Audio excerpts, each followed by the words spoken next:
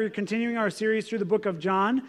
If you're new with us in that, we've been going through the Gospel of John in this series called Simply Jesus and looking at his ministry, life on earth. The Gospel of John in particular is focused in on who he is as the Son of God, and we've been looking at his claims of divinity and his ministry. And as we've journeyed over the last several weeks, we found that his public ministry of persecution has turned towards a private ministry, if you will, towards his disciples. He's telling his disciples a lot of things, and we've been looking at those over chapter 15 and now entering into 16. A lot of red letters of instruction, and then what's coming, he'll pray for his disciples, his people, all relevant stuff for the church, the family of God. And so last week, and I want to remind us of this as we prepare ourselves to read this next text where we were last week, is Jesus has just instructed the church, his people, the disciples, that the world is going to persecute. The world is going to hate them because of him. And it's because of their ignorance, their knowledge of God. They don't know God. They are against Jesus. All of man in his rebellion and is in sin is against God. And so you have to have that as a context here before what we read. These disciples have just been told they're going to go out, and Jesus is now going to tell them he's leaving. He's leaving them the helper, but the world, it's going to be tough, and he wants them to go on mission. And so we pick up in chapter 16. There's a long text that I'm covering in chapter 16 here, verse 5, all the way through 33, but I'm going to just read verses 12 through 15 and then skip ahead to 31 through 33, and I'll kind of work back through it as we go. So this is what it says in John 16, 12 through 15, and then skipping ahead to verse 31. Jesus said this, "I still have many things to say to you, but you cannot bear them now. When the Spirit of truth comes, he will guide you into all truth. For he will not speak on his own authority, but whatever he hears, he will speak, and he will declare to you the things that are to come. He will glorify me, for he will take what is mine and declare it to you. All that the Father has is mine, therefore I said that he will take what is mine and declare it to you." Now skipping ahead to verse 31. Jesus answered them, "Do you now believe? Behold, the hour is coming. Indeed, it has come, when you will be scattered, each to his own home, and you will leave me alone. Yet I am not alone, for the Father is with me." I want you to listen to this verse here. "I have said these things to you, that in me you may have peace. In the world you will have tribulation, but take heart, I have overcome the world." With that, I invite you to pray. Assuming that you do that every time I ask, I'd ask you to do it again. Just pray that God would speak to your heart, that he would speak through me, that his words would penetrate your heart. Let's pray together. Father in heaven, we do praise you for your faithfulness to us, that you reveal yourself to us through your word, that you desire for us to know you, its truth. Father, I thank you for the Spirit, as we'll see in this text, the helper that Jesus promised, that we have this Spirit inside of us, all who know Christ, who have been born again. And Father, I thank you for the presence of Jesus, the realness of him, and the victory that we find in his name. May all glory be brought to him, and we pray these things in Jesus' name. And all God's people said. So I want you to see right away in this text that Jesus is giving his disciples two gifts. He has commanded them to go on mission. He is setting them up, preparing them, if you will, saying, this is going to be tough. The world is going to have trouble. The world's going to be persecuting you, oppressing you, just as it was me. But I want to give you two gifts as you go out.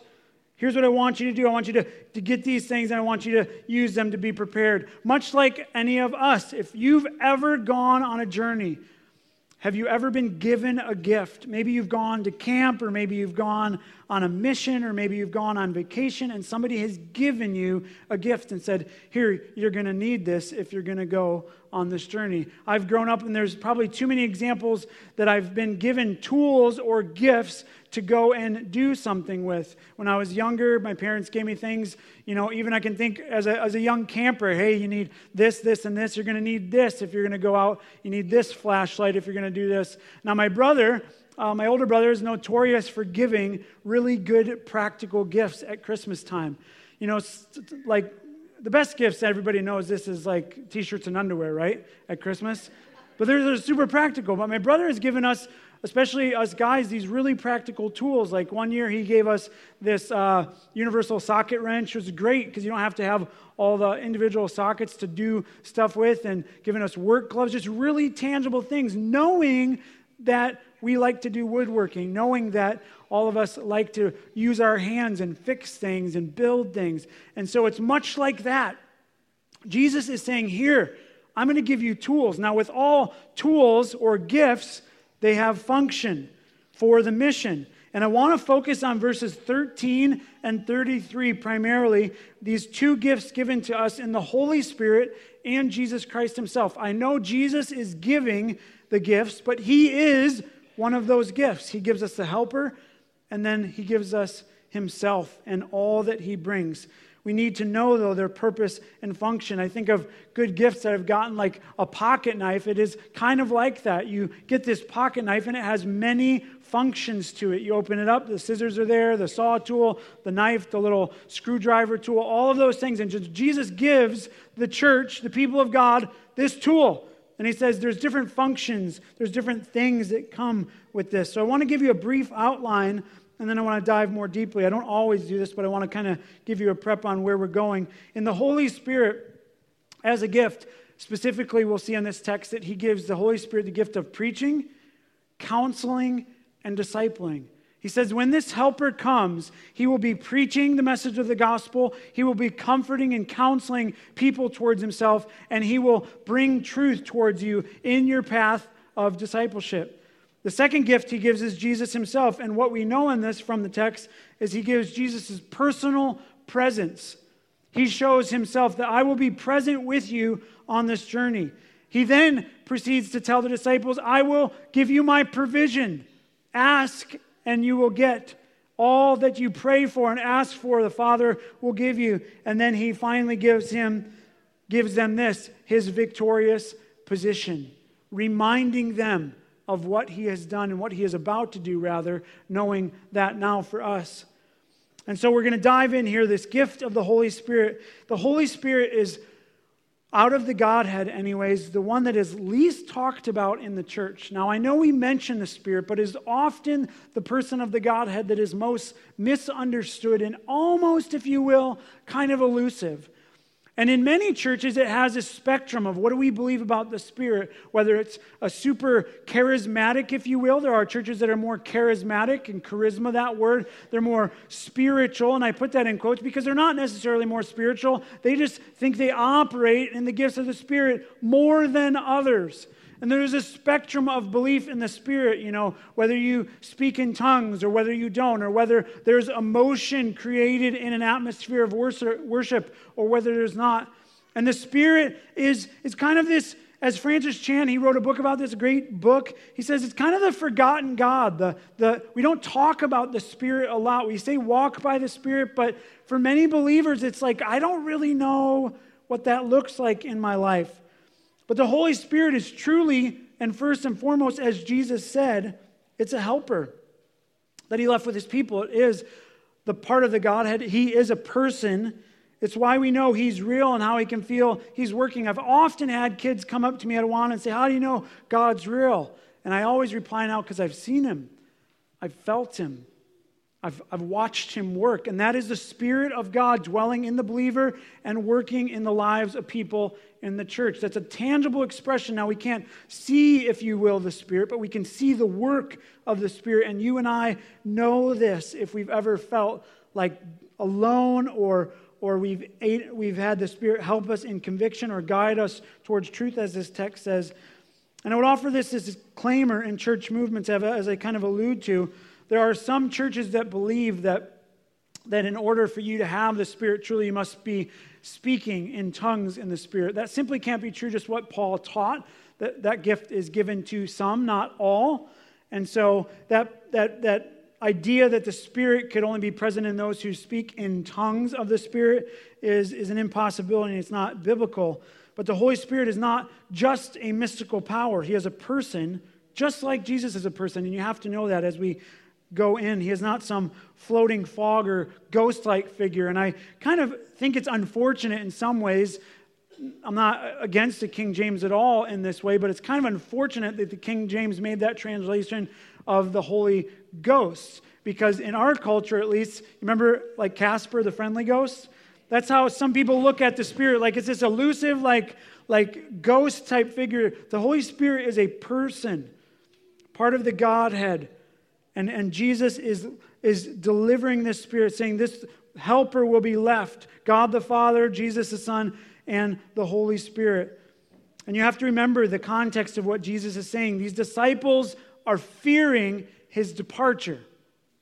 All right, the Old Testament, God's Spirit dwelt in the tabernacle, in the Ark of the Covenant. That was God's Spirit. And when Jesus comes along and when he dies on the cross and the veil is torn, that Holy of Holies, God's presence now is made available to all people. And so while God contained his Spirit, if you will, in the Old Testament, it was not in people, it was on people for seasons, but in dwelling in the Ark of the Covenant. Now, in Christ, we know that the Spirit of God, we read this earlier, this mystery that Matt read about, dwells in us, Christ in us, the hope of glory.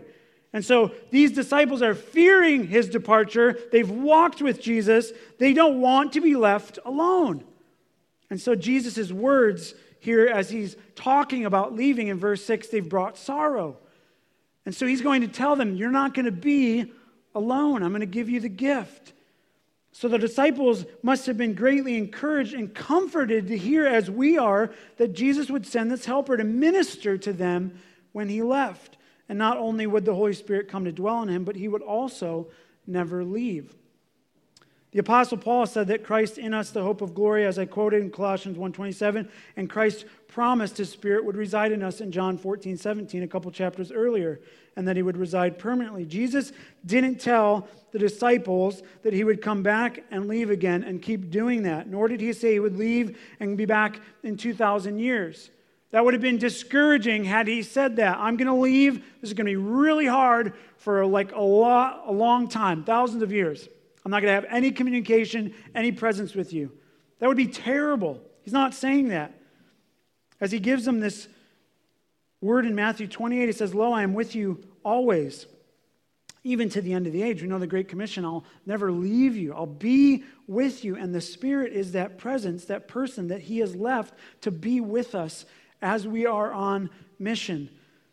Of course, we know that the fulfillment of Christ's promise in the Spirit came on the day of Pentecost. In Acts 2, you can find that. The Spirit at that moment came and dwelt within disciples, teaching them all about Christ. So Christ was saying, I'm going away to the Father, yet I'll come to you in the form of my Spirit to dwell in you. And that's a wonderful promise that every believer has. There's no such thing as a Christian, a true born-again follower of Jesus who does not have the Spirit of Christ dwelling in them. The Holy Spirit dwells in every believer. Paul, in fact, reminded the church in Corinth, he said, do you not know that you are the temple of God and the Spirit of God dwells in you? Now, here's where I add to that and take a little time out. People in the church are confused about this too. When Paul says, do you not know that you are the temple, the Spirit dwells in you? He's saying the Old Testament temple, you are that now. So the Spirit of God dwells in you. So here's a couple just brief reflections from what that means. My kids know I do it to them. I do it to often people in the church when they say, we're going to go up to the church, or this is the church. This is just a building where we're in. And people in our culture look at like buildings on hills with steeples and crosses and say, well, that's where God can be met. I would say, well, then you don't understand the New Testament because we are the temple of God. People are the church. This is just a building. And sometimes I'll text people, like if we're going to meet somewhere or you can come up to the church, and I'll always put building, almost without fail. You can come to the church building. This is just a building. The church, the people of God, have the Spirit in them. We are indwelled by the Spirit. It also, another way that fleshes itself out was when people get together to pray and they ask God's Spirit to show up. Now, I'm sitting in a prayer circle always wondering, why are we asking if God's Spirit's in us? You know, not that we don't want God's Spirit to be a part of what we're doing, but if I, a believer, have the Holy Spirit, I don't need to ask Him to come. He's already present. Does that make sense? There's a couple misunderstandings that are confusing. One of them in our culture, the building, is the place we meet God. And the other, like we're asking the Spirit as believers. Those cannot be true if the Spirit truly dwells within us. And I hope the question or the answer to Paul's question resides for you as a believer today, if you know Christ. Do you not know that the Spirit of God dwells within you?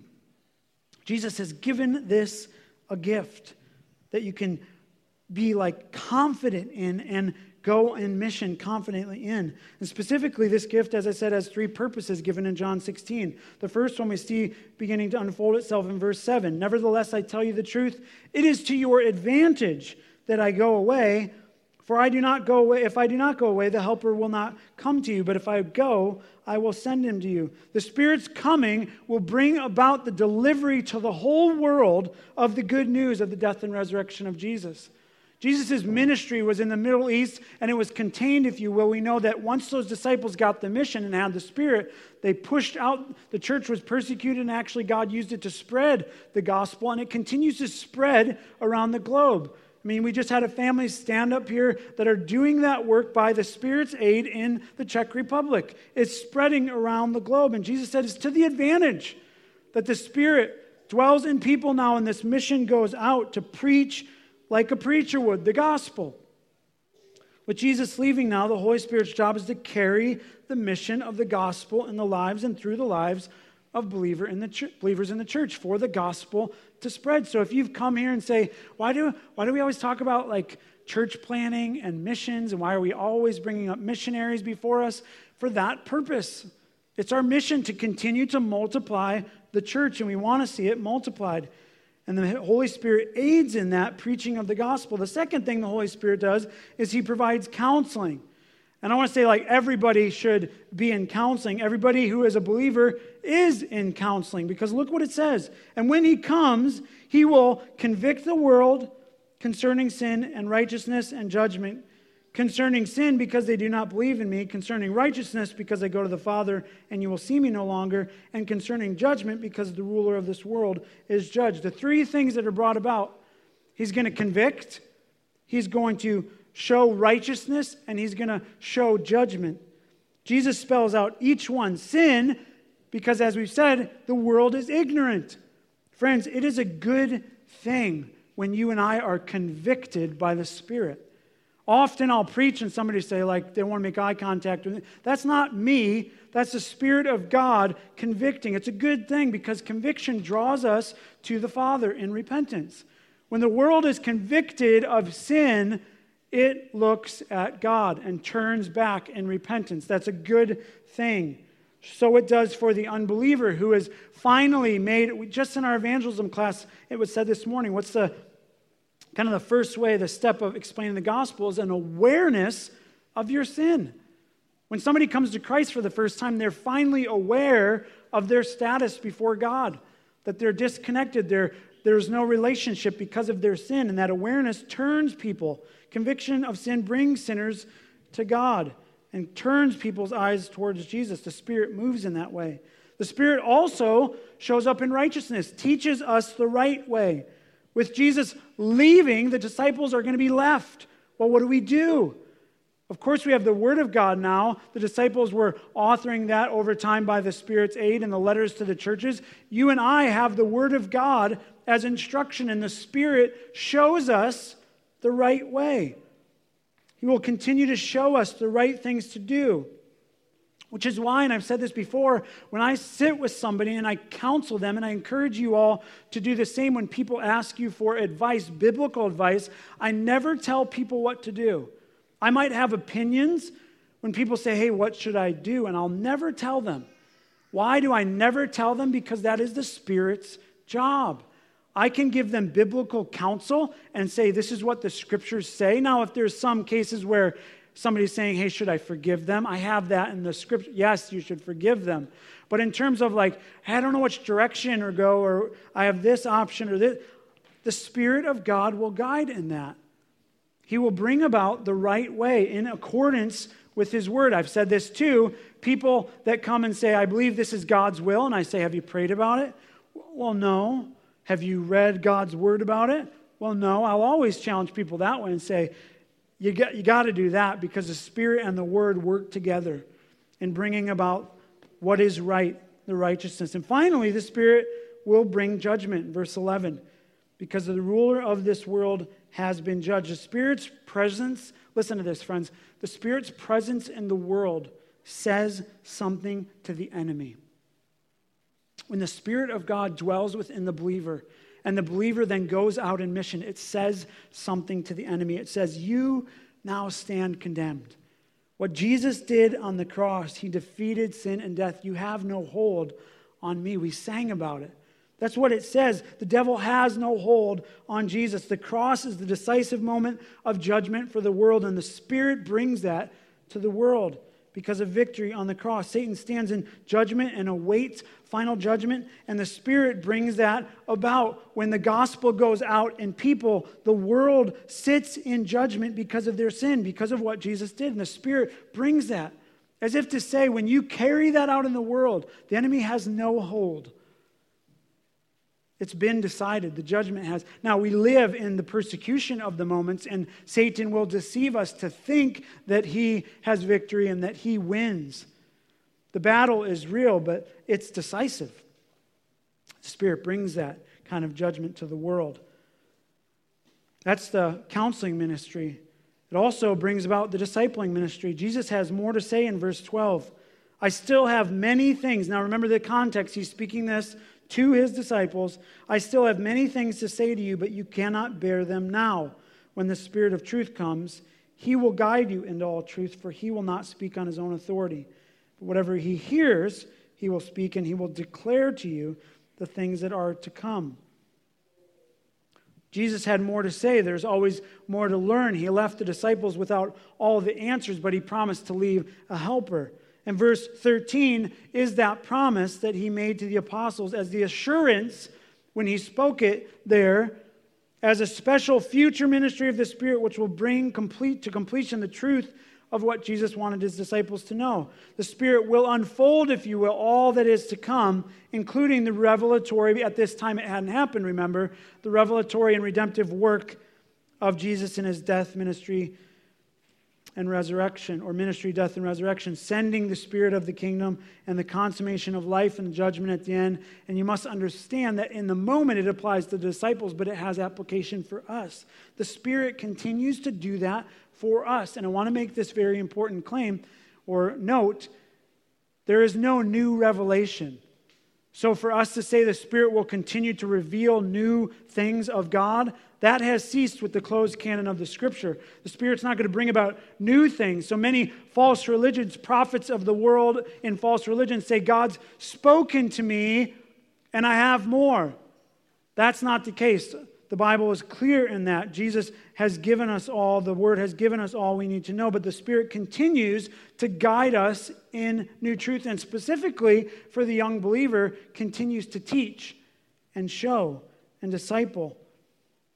Friends, we listen, and there are so many lies in the world, but it is the Spirit that you and I need to tune our ears toward all the time. There's so many lies that I'm sure even represented here in this gathering of people that you have listened to, even this week, that is not truth, but it's falsehood. And when you come before God's Word and you come before the Spirit, Jesus is saying the Spirit is going to guide you in all truth. And He's going to declare things to you that are true about Himself and the Father. These are the things that we need to tune our ear to. This is the gift of the Spirit. The second gift that we have, and I'll cover these in summary later, is the gift of Jesus Christ Himself. Picking up in verse 16. Jesus is going on and He's saying, a little while you will see me no longer. He's prepping Himself for His departure and His disciples, and again in a little while, and you will see me. So He said, you're not going to see me, and then you're going to see me. So some of His disciples said to another, what is He talking about in verse 17? So said to another, a little while you will not see me, and again a little while you will see me, because I'm going to the Father. So they're saying in verse 18, what does He mean by a little while? I'm going to stop there, and many of us ask this in our journey of faith, don't we? When we go through trials. What does Jesus mean by a little while? I'm sure His disciples feel the angst and anxiousness of that moment. He just said a little while. What does that mean? They want to know, right? They do not want to be left alone. You and I, often God brings trials into our lives, and he says, just a little while. Often you and I live lives and we just ache. Our bodies groan, as the scriptures say. We want to go home. We're not of this world. We looked at that last week. We just want to go home. And Jesus says, a little while. Just a little while. He who is leaving, he is telling us he'll return. And of all the resources made available to the church in its mission, none is comparable to this. Jesus himself is among us in that. The mission is his, not ours. We go forth not as much for him, and I want you to note this, not as much for him as with him, and because of that, it means joy. I want you to know that, believer. In a world that feels lonely, you are not alone. I want you to know that, unbeliever, here today, that with Christ you will never be alone. You go with Jesus. Many parents say this to your kids, and maybe you've said this to your kids. When your kids do something really dumb, you say, would you do that if Jesus was with you? Would you say that if Jesus was standing right next to you? Would you watch that if Jesus was sitting right next to you? I think it's another misunderstanding of the church. Jesus is very present with the believer. So parents that say that need to be corrected and say, you know what? He is. He promised for the believer, if those who know Christ, he is very present in that. Very present. He said it in Colossians 1. We read it. Christ in us, the hope of glory. That's not something that comes and goes. Jesus is present in our walk, our low moments, our rebellious moments. Now, we might not be walking in the Spirit, but Jesus is present, very present in the life of the believer. Remember, they did not want to be left alone. And a promise is Jesus says, I will not leave you or forsake you.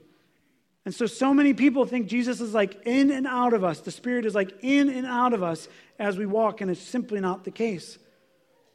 Jesus uses this little while, you will see me. What does this all mean? He then proceeds to give an illustration. As you stop there and say, well, does he mean he's going to the cross and then he'll reappear after his resurrection to them? Yes. Does he mean that he's going to the cross, will reappear, and then he will come back after he ascends? Yes. So it's not and or, but both. Jesus is saying, for them specifically then, I'm going to come back after I'm raised from the dead, spend some time with you, then I'll return to the Father. He says to us today, I am going to return for you, but you have my Spirit. So it's a little while, and we know our 80 years feels like a long time, but Jesus says your life is just a little while. It's a vapor, the Bible says. We think it's so long, but it's really just this little blip. And so he uses this illustration in verses 20 and 21 of an illustration of a woman giving labor. He says, you're going to have sorrow and anguish. It's going to feel sad and hard, and there's going to be pushing and all of this stuff, but your sorrow will turn to joy. That's going to come about through this labor, if you will. You'll see this tiny baby, you'll see this, and you'll rejoice. He uses this illustration of pain that's turned to joy, and it is our hope. For them, it was hope in the resurrection. For us, it's still hope in the resurrection. That Jesus has died, been buried, and raised again, and we will see him again. That new life, that we can go through really difficult things and feel like Jesus is not with us at times, and that's real. And I'm not going to pretend that there's moments that you don't feel like he's not present. But what he is saying is, I am present. He says it's going to feel like that. Remember the gift of the Spirit. That's not truth. That's just a feeling. That's why when somebody tells me, I feel like God is not with me, I always say that is just a feeling. It's not a truth. Because God is lying if it is. He's not being truthful. He gives us truth and he catapults us by his presence to his return, to anticipate it. Verse 22, so also you have sorrow now, but I will see you again, and your hearts will rejoice, and no one will take your joy from you. Jesus offers us himself, his very presence. The second thing he offers us his provision. John Calvin says it this way: we have the heart of God as soon as we place before him the name of his Son. You have the heart of God as soon as you place before him the name of his Son. Jesus focuses in here to the disciples on prayer. Here's what I'll offer: communication to the Father. He is opening up the door of the Father's resource and provision. Look at verse 23 and 24. In that day you will ask nothing of me. Truly, truly, I say to you, whatever you ask the Father in my name, he will give it to you. Until now you have asked nothing in my name. Ask and you will receive, that your joy may be full. Jesus is shifting here, right? He's going to leave. He's shifting his disciples. There will be a helper who comes. I will not be tangibly with you, but I will be present in spirit. And you can ask anything you want of the Father. Now, a couple notes about this. I've said it often, God is not a vending machine. So when we ask God, we do it in accordance to his will. This is not about the prosperity gospel and asking God for health and prosperity and all the things that your flesh, your heart wants. It's not about you not asking in enough faith, because we see scriptural examples of Paul asking, pleading in the name of Jesus to have Christ or to have God remove the thorn in his flesh, and God's answer was no. But this is the resources God has made available. Many of us sit there and say, why even pray then? God is opening up his resource, saying, I'm present and you have all that you need to accomplish my mission. Now here's a special note that I make, and I hear this often, and I just want all of us to be conscious about it. When people pray, you ought to pray in the name of Jesus. Now I want to be sensitive to some of us. Some people say in your name or in his name. I've always tried to pray in the name of Jesus. We're instructed to do so here, so when you pray in Jesus' name, not in his name or God's name, say his name. There's something about that makes the enemy shudder, and there is an instruction for us to do that. We must pray in that way. Whatever you ask in the Father, in my name, he will give to you. For the believer to know that and trust that there is a God who said, I've given you a mission, I've given you a helper, all that you ask in my name, all that is in my will, I will provide for you. What a promise to us who are lonely and fearful at times, who walk through uncertain things, and God says, I'm here, I'm present, I want to provide for you. Yes, will I say all the things you want me to say, or provide all the ways that I want you for me to provide in saying yes to everything you ask?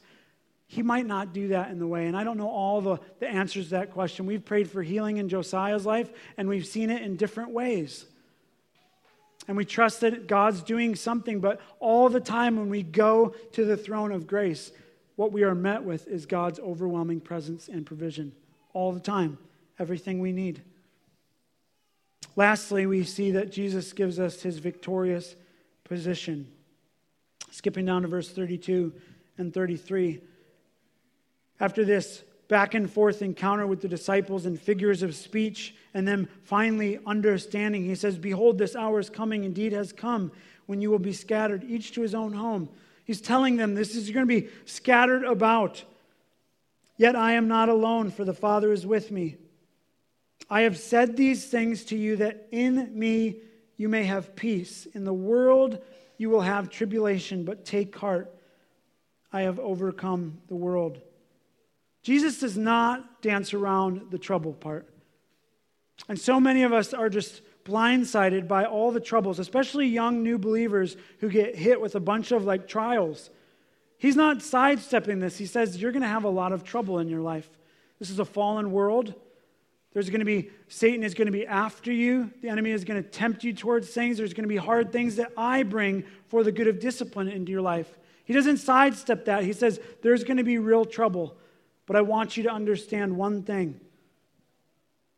I've overcome the world. That's what he tells his people. In the day of trouble, Jesus reminds us what he accomplished on the cross. And what he continues to do in our lives over and over the power of sin and darkness. Our King is not one who has been defeated. Our lives at times feel that way, but our King is not one who has been defeated. This is so important you remember in your low moments, in your fears, in your troubles, in your cancer diagnoses, in your loss of job, in your child's waywardness. All of these things, our King has not been defeated. He says, you will have trouble. You will have serious troubles in your life, but you have to know the peace of Christ. In this world, you'll have it, but take heart, I've overcome it. He did not say there, note this, he did not say, I will overcome it. He says, I have overcome it. I have been victorious in that. This is so important. I had a friend give me, many of you may or may not know, a friend gave me the book of Stephen Curtis Chapman, his kind of autobiography, Between Heaven and the Real World, and I started reading it, and as I read it, I couldn't put it down. I don't know if you know the whole story, but Stephen Curtis Chapman, a Christian music artist, had lost his daughter. His son came home to their family home and had actually run her over with the car, and they had lost one of their adopted daughters from China.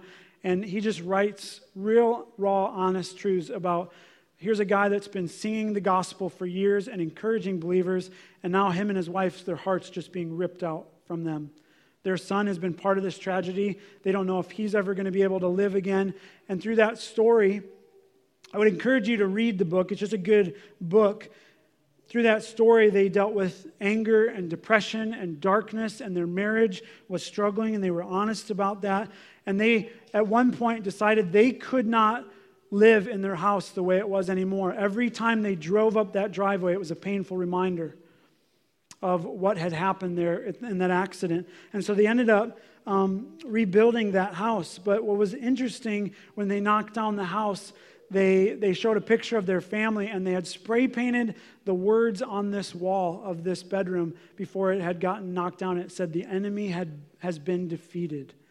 That was kind of the climax of what they were saying. In all of their pain and anguish, that was their hope.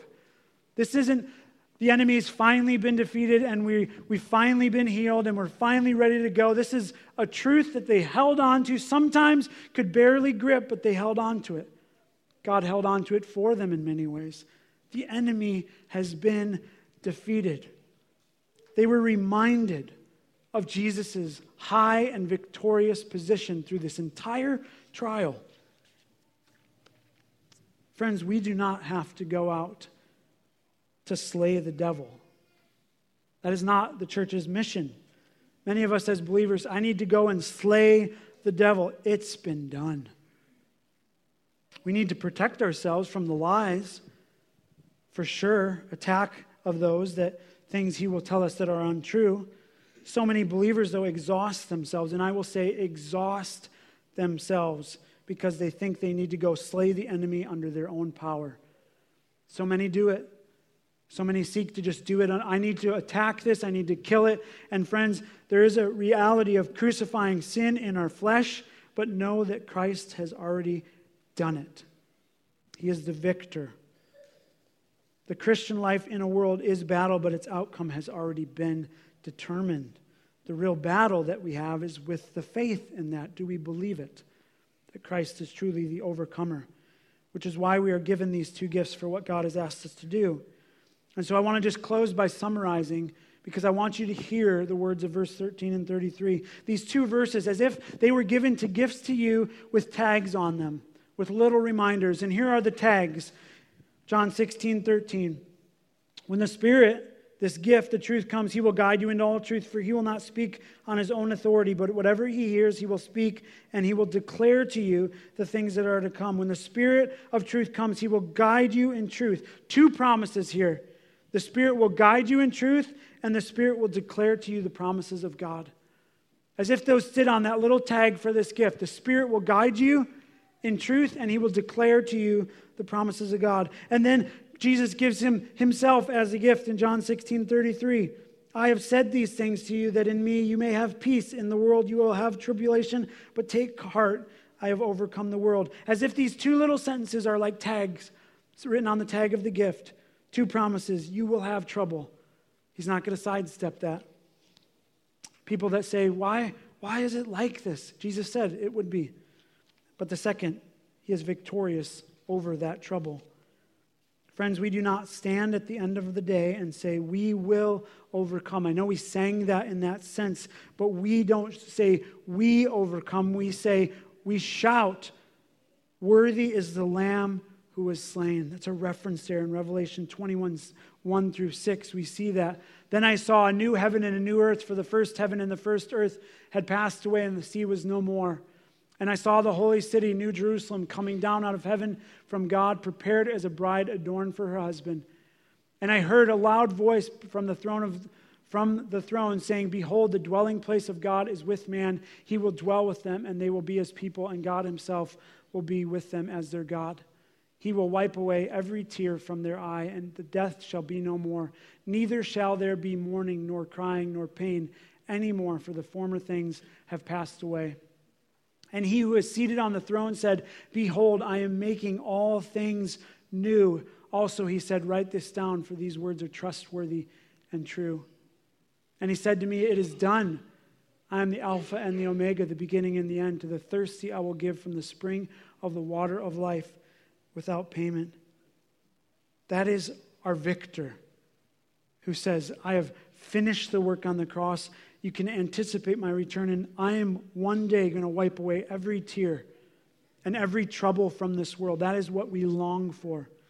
If you do not know Christ today, that is what you can hope for and place your hope in. If you put these two things together, just a summary, you get these things. Number one, truth will guide you in your troubles. I implore you to go to God's word, to pray in the Spirit, in the name of Jesus, that he will guide you in truth as you experience trials. And the second thing is this: the declaration of the promises of God in Jesus Christ will be your victory. Whatever you are facing or will face, these two things are true. Truth will be your guide, and you need it when the enemy comes to deceive. We need it in our anxiety and our discouragement. We need it when we just feel. We need it in our troubles. And it will guide. The Spirit will lead. I do not mean that we go around naming and claiming things, but I know that all of God's promises in this book, all of them are yes in Christ Jesus. They are all victorious in his name. So friends, whatever you are facing, there is hope, and Jesus is his name. Whatever brings you sadness today, there is joy, and Jesus is his name. Whatever is exhausting you, and some of that can be just simple tiredness in physical ways, there is rest, and Jesus is his name. Whatever is imprisoning you, whatever has bondage over you, there is freedom, and Jesus is his name. Whatever you think is winning, there is victory, and Jesus is his name. Let's pray. I want to leave you with these words from the book of 1 John chapter 5. It says, for everyone who has been born of God overcomes the world. And this is the victory that has overcome the world, our faith. Who is it that overcomes the world except the one who believes that Jesus is the Son of God? If you need to know more about what it looks like to trust in Christ by faith, find me afterwards or one of the elders. But I give you this charge. Have a blessed day. Go in peace. You are sent out on mission.